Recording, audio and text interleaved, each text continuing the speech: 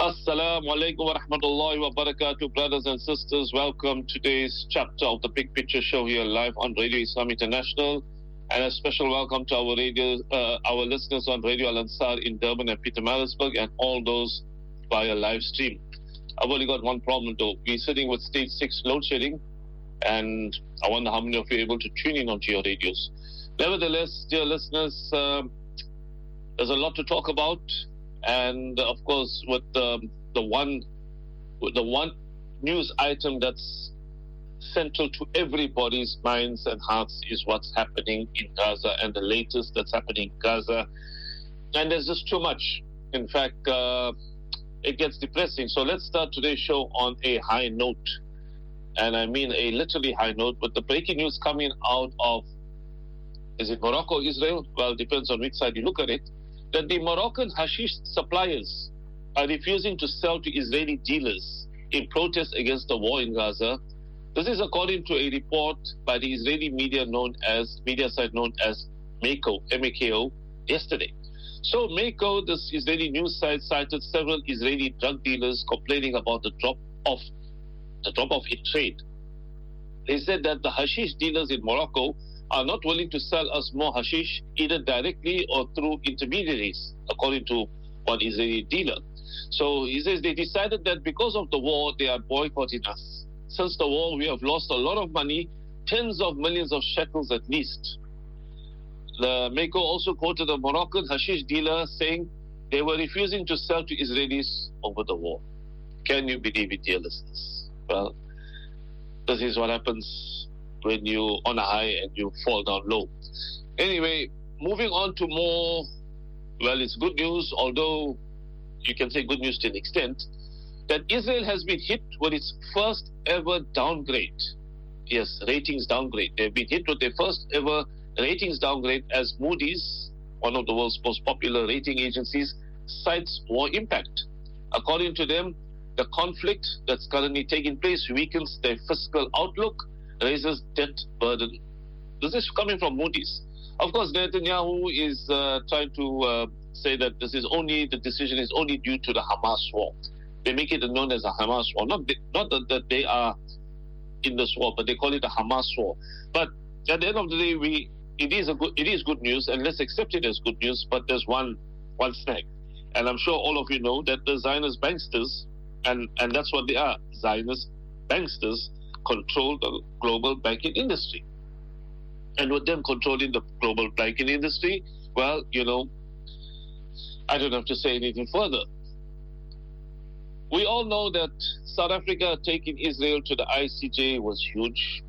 It was the best thing that could have happened in today's modern time, given that the countries of the global north, especially America, Britain, and Germany, France, have been totally silent on this. And I'm not referring only to those countries, there's Canada as well. But we can't mention all of them by name. But that those major countries of the global north taking Israel's path, carrying on as if nothing is happening in Gaza, that is a just war that Israel is fighting, that the casualties are over exaggerated, that there is no genocide. Even here in South Africa, when you look at the opposition parties, how they talk, they don't recognize genocide. Radio Islam Maulana Sulaiman Rawat was there in Cape Town this week for the SONA, and he interviewed various people there, and some of them have basically brushed off as if, hey, this is, they don't want to even comment and they don't want to give a committed stance on it. And it's sad. But the fact remains is that the world is not stupid. Right? So, by South Africa taking Israel to the ICJ, it was huge. The interim ruling was huge. However, sad to say that Israel will just continue ignoring the rulings. They will carry on with impunity as long as America and Britain and whoever are protecting them. And sad to say, the genocide is worse since 2 weeks ago. So coming on the latest ICJ developments, one was a very disturbing development, is that the judge who opposed every single ruling in the interim ruling 2 weeks ago, Judge Sipotende of Uganda, has been promoted to vice president of the ICJ, of the International Court of Justice. Although her position is symbolic in the sense that she's the vice president, at the end of the day, if the trend carries on in the sense of what we saw 2 weeks ago, whereby, well, it was expected from the Israeli judge, apart from the point of humanitarian aid, obviously, to oppose all those rulings. Nevertheless, she cannot change every other judge's mind. So that's the one positive that will come out of this. However, it's left to be seen how she continues in this role. The only way is that the world must continue objecting and objecting louder and louder, and it must be known to her that the type of stance that she's taken is that she's on the side of murderers. So Nicaragua, that famous small country in Latin America, which the Americans don't like for various reasons, because they just cannot control it the way they want to. Nicaragua has asked to formally join South Africa's genocide case against Israel. The United Nations top court said on Thursday that Managua, which is the capital of Nicaragua, claiming it had interests of a legal nature in the highly contested hearings. Nicaragua, in its own application, called on judges to rule that Israel has breached and continues to breach its obligations under the Genocide Convention, and to seize acts or measures which would be capable of killing or continue to kill Palestinians. Now, look at it for what this is what Nicaragua says, that Israel has breached and continues to breach its obligations under the Genocide Convention, and that's exactly what has been happening in the past 2 weeks. So, as much as there's a historical background in the sense of going back to December when this case started, but even looking at what has happened since the ruling to now, that Nicaragua has identified this and has highlighted this and has brought it to the court's attention, and on this basis they want to join the legal action. So that's something that we welcome. Nevertheless, our foreign minister or Minister of Turco, Naledi Pendo, has requested for extra security due to threats after the Israel genocide case. So, without sharing details about the threatening messages, the minister has said, and I quote, the Israeli intelligence agencies, this is how they behave. They seek to intimidate you. We must not be intimidated. She said the government will continue with the legal challenge, and again, in another quote from her, she says that the people of the world and of Palestine didn't draw back when the apartheid state was at its worst. They stood with the liberation movement. We cannot back down now. We must be with them. One of the things we must not allow is the failure of courage. It is extremely important we continue with this. So, as you can see, dear listeners, Mossad has reared its ugly head openly in South Africa by deciding to take on our minister. And that's not on. That's totally unacceptable. Either way, for them to operate in every country around the world to protect the great Israelite. And I want you people to please repeat this wherever you post, the great Israelite. Capital T-H-E for the, capital G for great, right? Israel, I-S-R-A hyphen L-I-E. So the great Israelite. We need to push out that term, the great Israelite. We know about the term Israel, I-S-R-A hyphen H-E-L-L. When you refer to Israel, refer to them as Israel. But also when you talk about what Israel does, the modus operandi, refer to it as the great Israelite, because that's what it is. It is a big lie. And it needs to be on social media, on your WhatsApp post, on your Facebook post, on your Twitter, right? You put it as the great Israelite. It will make an impact. It should resonate, and it must pick up all over wherever people see it. That's what it needs to be. That's what needs to get out there. We need to get that narrative out there, so people must know that this is the big lie. It's a lie that we are living in. It's a lie that's been going on for almost 76 years now, right? If you take it into historic context of the Lord Balfour Declaration, then it's going on for about 107 years. But it's a big lie. It's sad, but this is the reality. People must know we are not against Jews. So please, all those who are coming up with this anti-Semitic nonsense, go fly a kite, right? We've seen it again. David Sachs of the South African Jewish Board of Deputies, wrote a long article to nowhere in News 24 claiming about there's a big rise of anti-Semitism in South Africa. Fortunately, our Minister of Justice, Ronald Lamola, came out and refuted to say that there's no such thing, that this is all sensationalism. And that's what it is. Again, fitting into the narrative, the great Israelite. Please, dear listeners, when you'll see me often on Facebook, on Twitter, and those who are connected to me on WhatsApp, that I always put there the great Israelite. We must run with it. It must be unique. It must stand out. Moving on to other news, a very important ruling took place this week where a UK professor by the name of, a professor of sociology at the University of Bristol, Professor David Miller, right? He talks about the discrimination he suffered due to the anti-Zionist beliefs, right? And a tribunal has ruled in his favor. So, as I said, that he's a sociology professor at the University of Bristol. He was accused of anti-Semitic comments, the swear word, anti-Semitism, or should we say the red card, right? Of anti-Semitic comments, has won a landmark decision that he was discriminated against because of his anti-Zionist beliefs. The conflation coming out, and we see it also coming out from the likes here locally, that if you are anti-Zionist, you're anti-Semitic. If you're anti-Israel, you're anti-Semitic. That's a big lie. That all fits in with the narrative of the great Israelite. If you are anti-Zionist, if you're anti-Israel, you are not anti-Jewish, you are not anti-Semitic. Because our Arab people are also Semitic. The Palestinian people are also Semitic. So if you who cry anti-Semitism, then by you spitting on the Palestinians' lives, condemning the Arabs, you are more anti-Semitic than us. By those, when I say us, by those that you are labeling anti-Semitic. So, an employment tribunal ruled that Professor David Miller was unfairly dismissed and that his anti-Zionist beliefs qualified as a philosophical belief and as a protected characteristic pursuant to Section 10 Equality Act of 2010.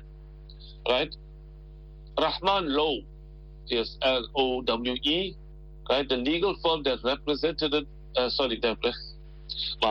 legal firm that represented Miller hailed it as a landmark decision. It said the judgment establishes for the first time ever that anti-Zionist beliefs are protected in the workplace. The Union of Jewish Students said on Monday's judgment may set a dangerous precedent about what can be lawfully said on campus about Jewish students and the societies at the center of their social life. This will ultimately make Jewish students less safe, again, which is another big fat lie. Miller initially caused controversy in 2019 when in a lecture he cited Zionism as one of the 5 sources of Islamophobia and showed a diagram linking Jewish charities to Zionist lobbying. Complaints that this resembled the anti-Semitic trope that Jews wield secretive influence on political affairs were dismissed by the university on academic freedom grounds. Since then, comments by Miller in online lectures describing Israel as the enemy of world peace and a description of the Jewish society as an Israel lobby group that had manufactured hysteria about his teaching further inflamed tensions. Academics across the world signaled rival letters. One described Miller's views on Zionism as a morally reprehensible conspiracy theory that jeopardized community relations on campus, while another warned that the investigation into him was fomenting a culture of self-censorship and fear, and urged the university to defend freedom of speech.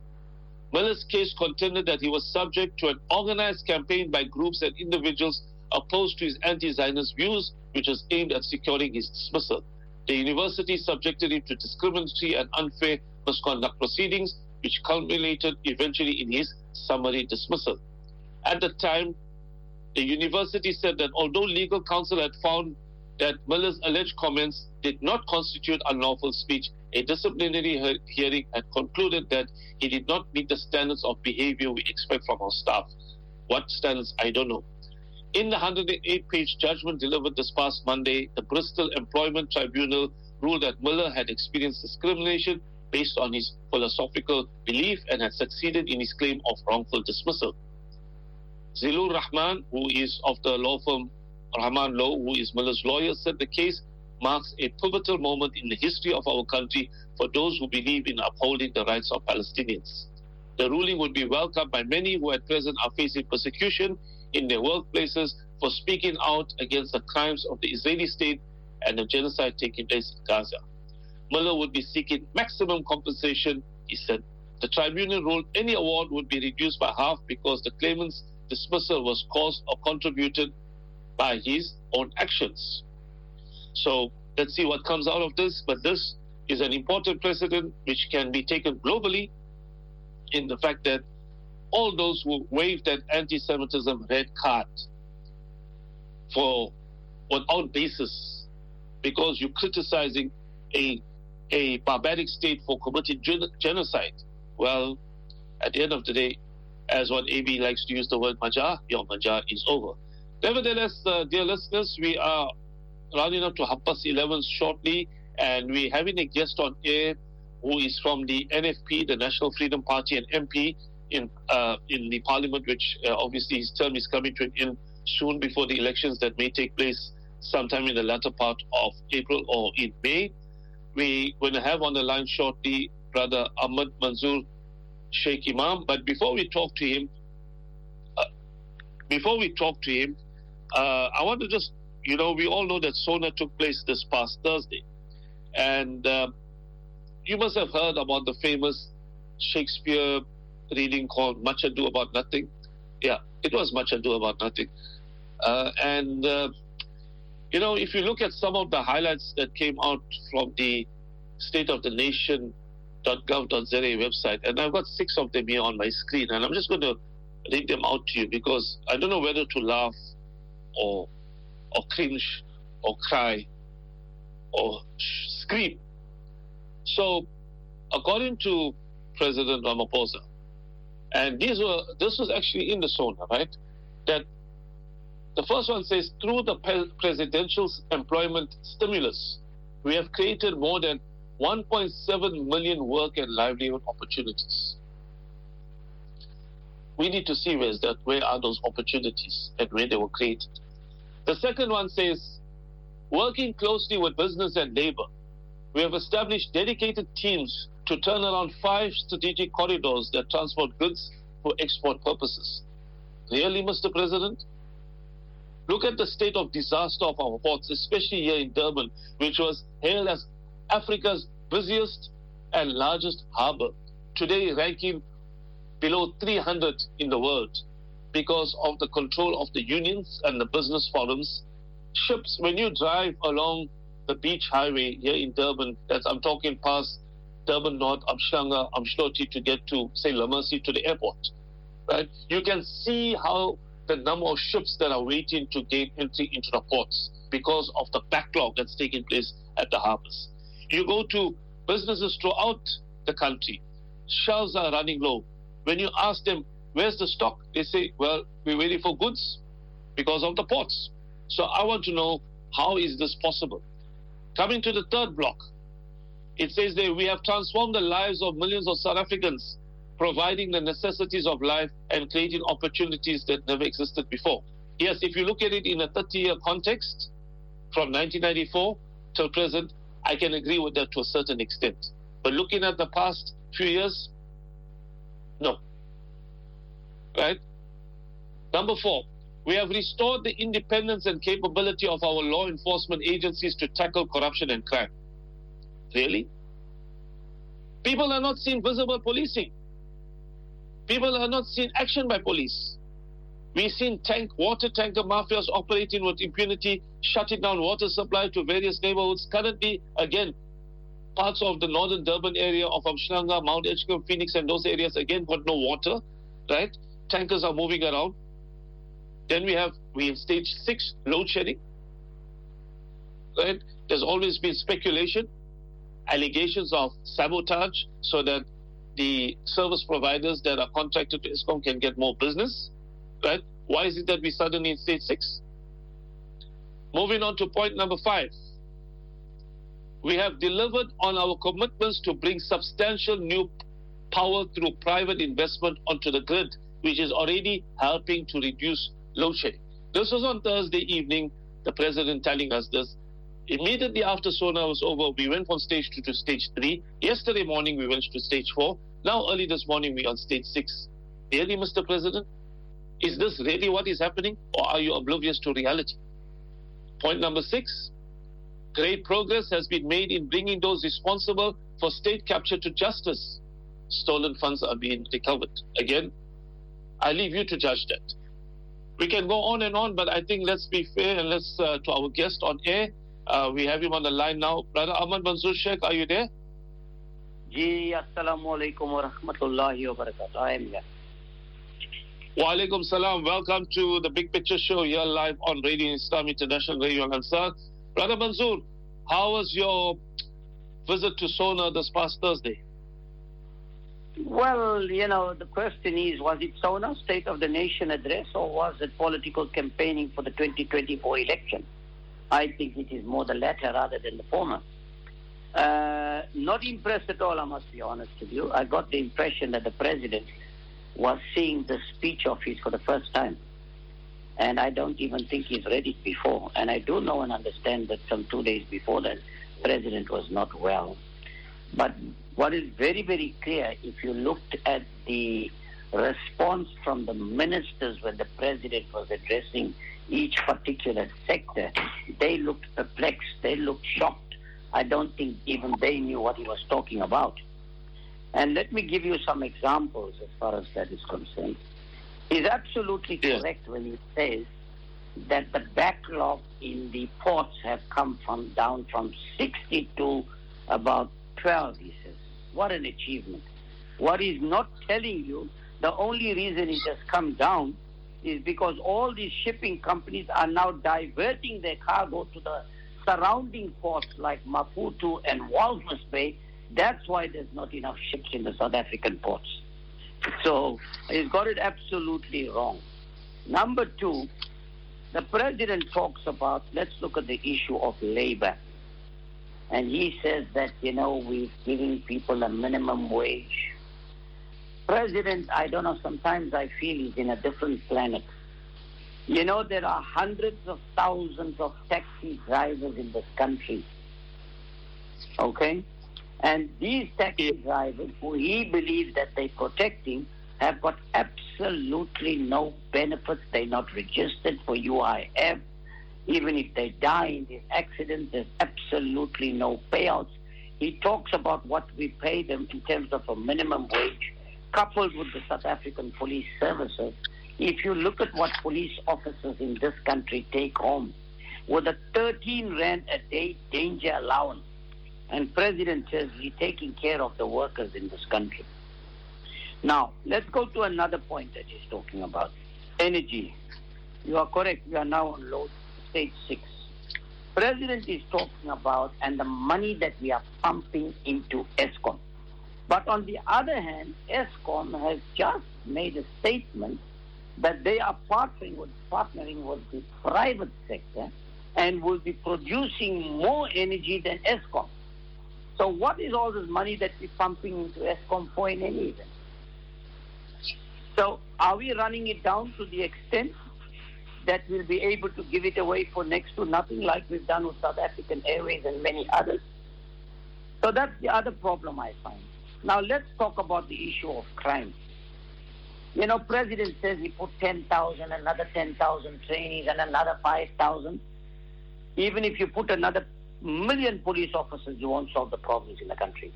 You need to have a holistic approach to deal with the socio-economic conditions under which our people live. The high unemployment rate, availability of drugs and alcohol, taverns are open 24 hours, absent fathers from their homes, the poor living conditions, no recreational facilities, 1 in 2 children. President was bragging about an 89% pass rate in matric. Pass what? The pass rate is 30%. Actually, it's less than that. If you interrogate it further, part of that 30% is the annual assessment over the period of the year, which means in actual fact your pass rate is about 23%. And he thinks we are doing very well because the focus is on numbers, not on quality. Then the president talks about, and further to that on education. He says that there is a drop or a decrease in the dropout rate. I don't know where he's getting that from. 1 in 2 children who start school in grade 1 do not complete grade 12. 60% of them drop out in grade 10. But those that go to TVET colleges, 60% of those drop out in the first year. And from the balance who go on to the next year, 30% fail mathematics. He's talking about easing visa requirements to bring skills into the country, but all your skills are leaving the country. You've got over 1,000 doctors as I speak to you, qualified, serve their community service. You can't accommodate them, they don't have the funds.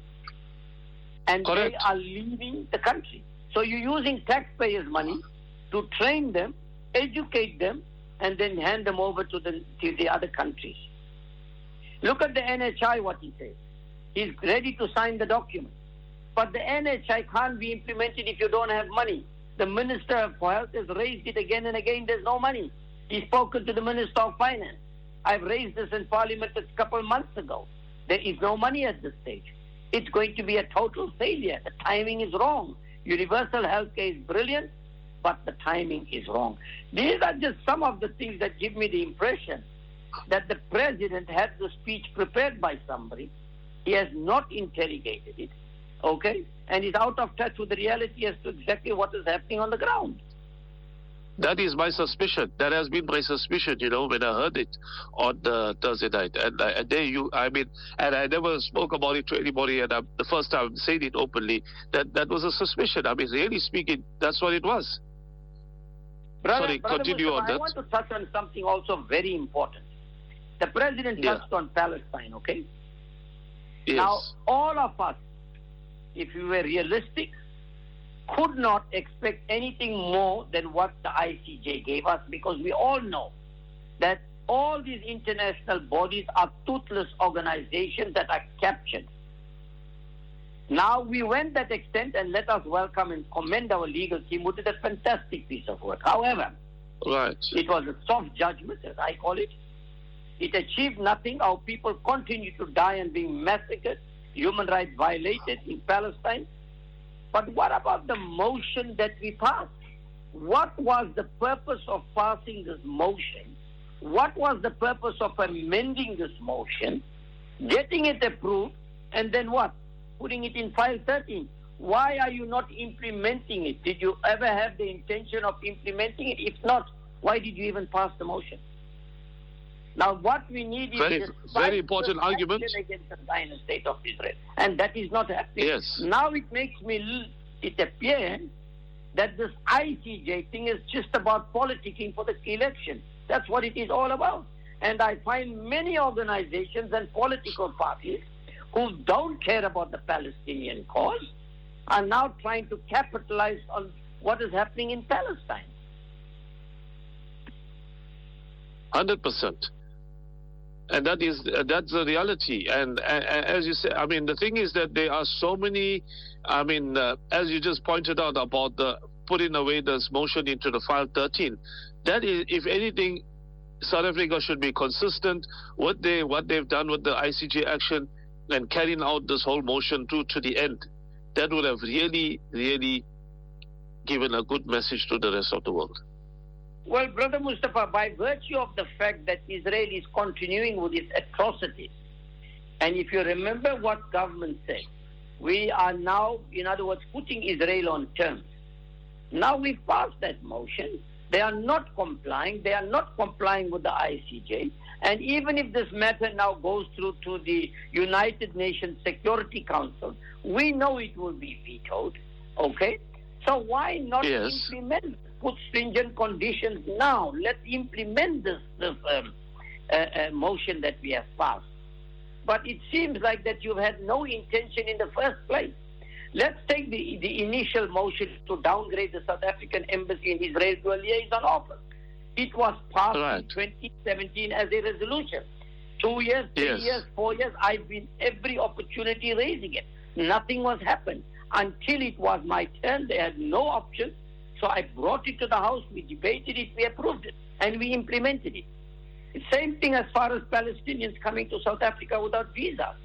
If you look at the Yes. plight of the Palestinians for 30 some odd years, how they were being treated, nothing was done until I had to put the pressure on them. And alhamdulillah, today we can say our Palestinian brothers and sisters do not need a visa to come to South Africa. But why Correct. is there, on the one hand, you approve these things, but when it's time to implement it, you're doing very little or nothing about it? Is this grandstanding? Is this politicking? What is this all about? Yeah, well, the thing is that, we talk about capitulation to the powers of the lobby, and this is what exactly is taking place. I mean, is South Africa saying one thing and doing another thing? And those are realities that the power of the lobby, if you want to take them on, make the stance, make it happen. But don't faff around, as what you would say. I agree with you. I mean, otherwise, what was the purpose of going through that entire process and adopting that motion? What is the purpose of it? What is the next step? Nobody's talking about it. Now that we went to ICJ and we haven't yielded positive results, you can see very clearly what is happening in Palestine. What is the next step? When are we going to the ICC? When are we going to call Joe Biden as complicit in the crimes against humanity? When are we going to take on these people? Or are we going to sit back because we are being threatened by the United States? I saw a report this morning where the United States is talking about South Africa and who we are associating with. And in that, they're talking about who? They are talking about Russia and China. Okay? And our stance on Palestine. And that is cause for concern as far as the U.S. is concerned. And they need to take some stringent action as far as they are concerned. They're then going to come and talk about AGOA and things to try and pull out. South Africa's got about 44% of the most arable land in the world. And yet we are saying Russia-Ukraine war is affecting our wheat prices. Why not grow our own wheat? We've got the best climate for it. We've been growing it. Exactly. By somebody else.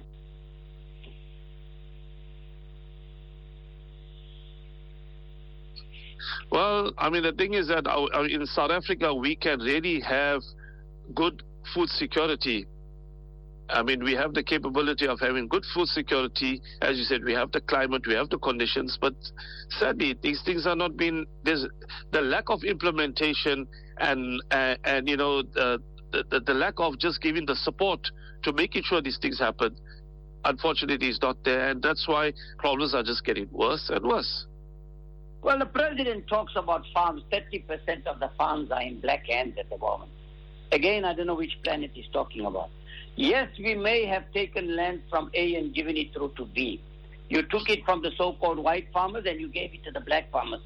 Tell him to do the due diligence and go see how many of these farms are still functioning. They are being shut down.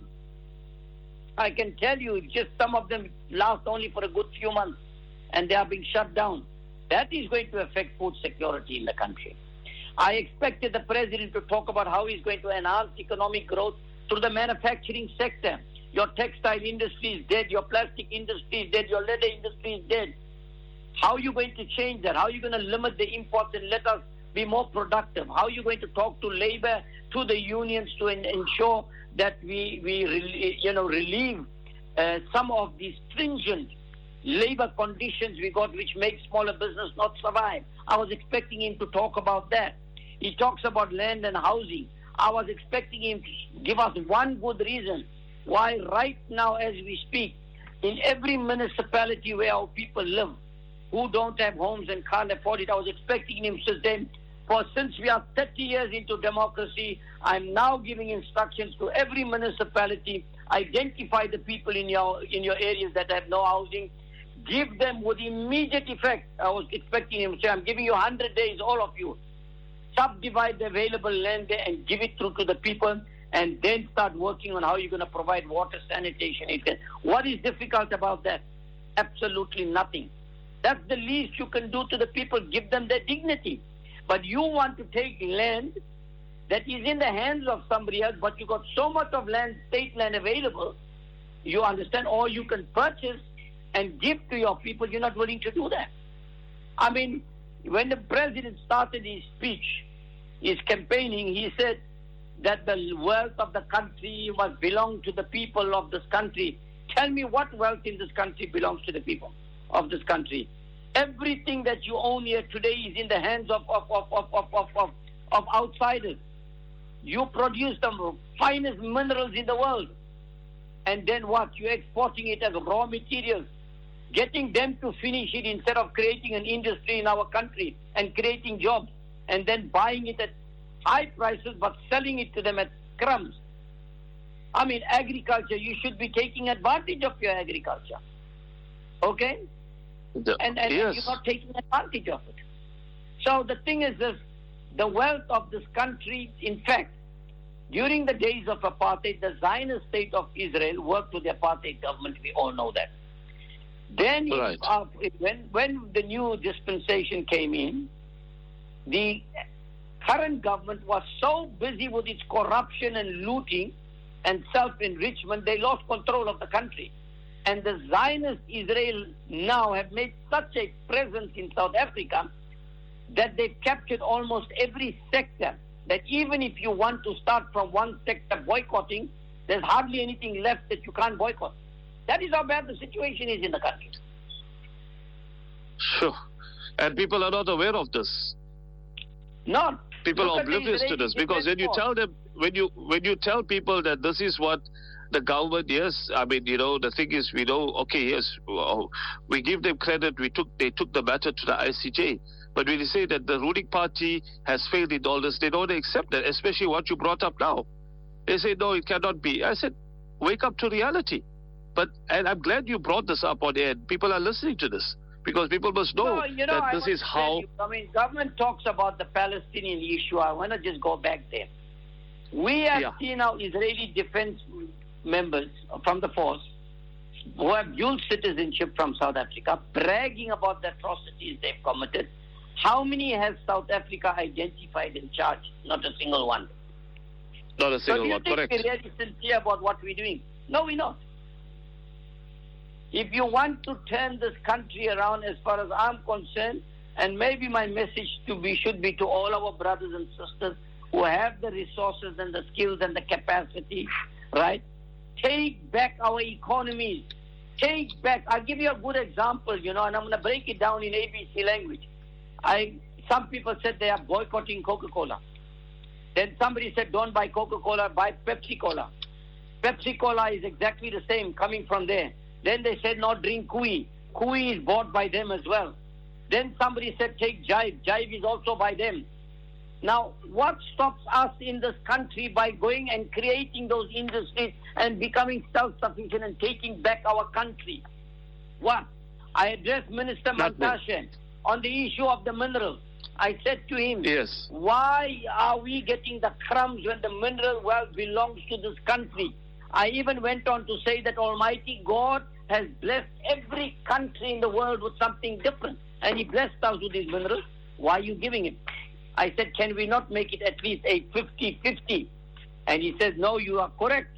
We are moving in that direction. But when? When are you moving in the direction? Maybe in the Akhirah. Yes. Now let's look at corruption. President is talking about fighting corruption, state capture. He says 200 prosecutions. Tell me, over 1 billion rand you spent on that state capture, right?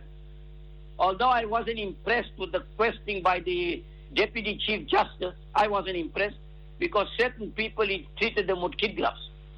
But more important, definitely. How many people are behind bars? You know what South Africa needs? You need Sharia law. And if you have Sharia law, you'll have a fingerless government. That's what will happen. Maybe that's what you need, the hard line to be able to stop the corruption that's taking place. This country is losing 400 to 500 billion rand a year because you're not getting value for money, starting from local government. And we're not willing to stop it. I've raised it over 50 times. They know where the problem is. They don't. He speaks about ensuring that he's going to employ the right kind of people. How? When? Where?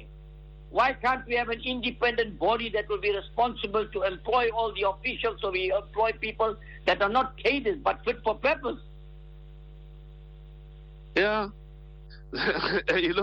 Brother Mazur, the thing is that when you say when are these things are going to happen, I mean, I've been hearing from another person, I won't mention names, who is, talks on a particular WhatsApp chat group with us, which is very robust, says that, it's time. We have now arrived at the time of ANC renewal. Watch, things are going to change. We say that from last year, say that again from the beginning of this year, ANC renewal, watch, things are going to change. It's all going to be different. So I asked the question, why wait for the elections to take place for seeing the effects of this renewal and for things to change? It should happen immediately. But we keep on hearing this talk, it's going to happen. Let me tell you, change is not going to come from the existing political parties. They are all in a comfort zone. And if you think that the corruption, or anybody thinks, my brother, that corruption is limited to one political party, they got it wrong. Even this election that's coming, it's an election of money.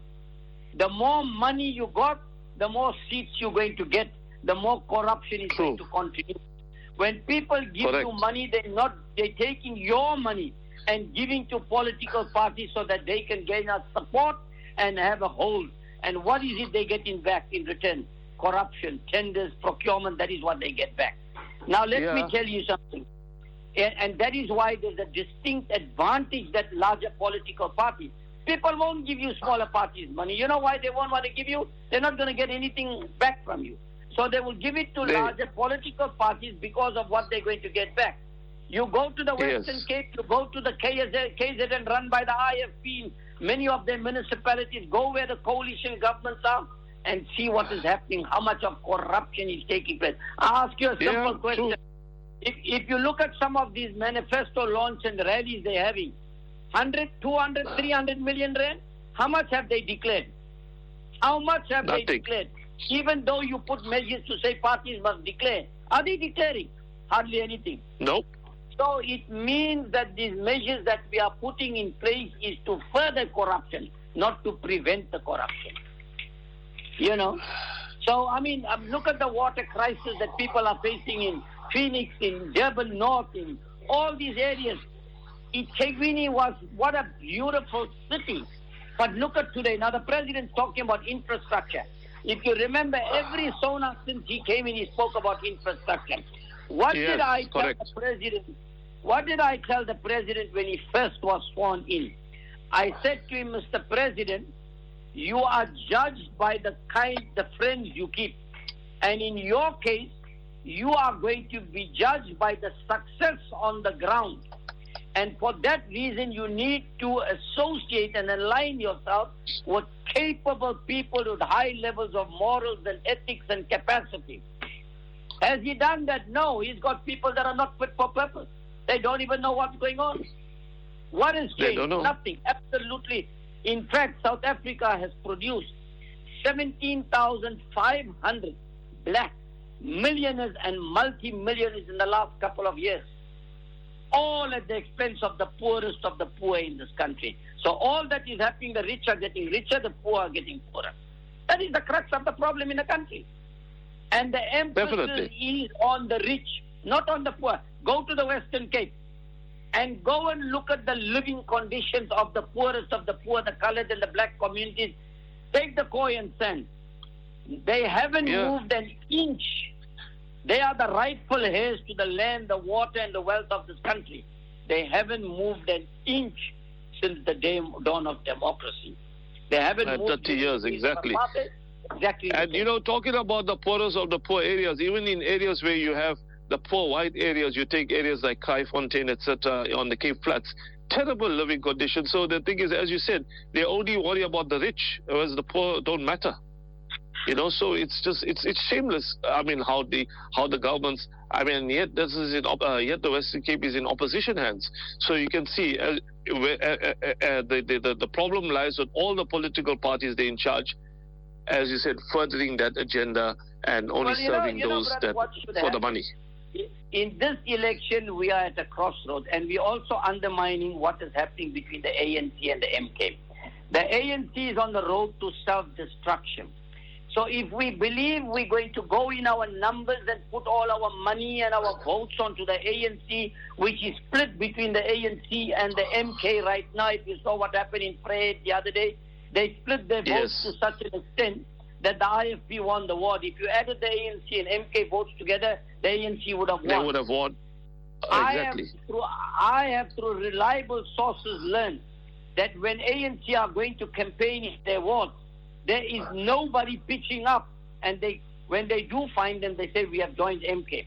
So I want to say, the people in this country, if you want to protect this country and for the generations to come, you want to secure this country, then if you're thinking in the direction, because perhaps ANC went into the Palestinian thing and did us a great favor, you have it wrong, because you are sending a vote that's going to be not valuable if with the way the split is working right now. So what you need is an alternative, so that we could protect our freedom of religion in this country and keep the ruling parties and the larger parties accountable.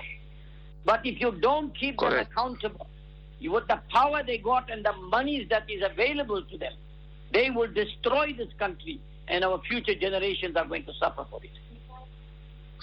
Jazakallah, Brother Manzoor. That's all we have time for now, because we need to take an air break for the end of the show. But Jazakallah for all that insight, and I hope the listeners out there have taken heed of your advice and have to think rationally and not emotionally when that day of elections come, and where they have to make that tick in the right box. And we'll chat again soon, inshallah. Jazakallah. Assalamu alaikum wa rahmatullahi wa barakatuh. Wa alaikum salam. Dear listeners, that was Brother Ahmad Manzoor Sheikh Imam of the NFP, National Freedom Party, a member of Parliament, and a person who has, for a small party, for a small man, in a sense, if you look at Brother Manzoor, he's what they call when they say dynamites come in small packages, and that's what he is. And you've heard him speak out. He's speaking out there realistically, rationally, and telling you listeners out there what is the reality. Jazakallah khair. Assalamu alaikum wa rahmatullahi wa barakatuh.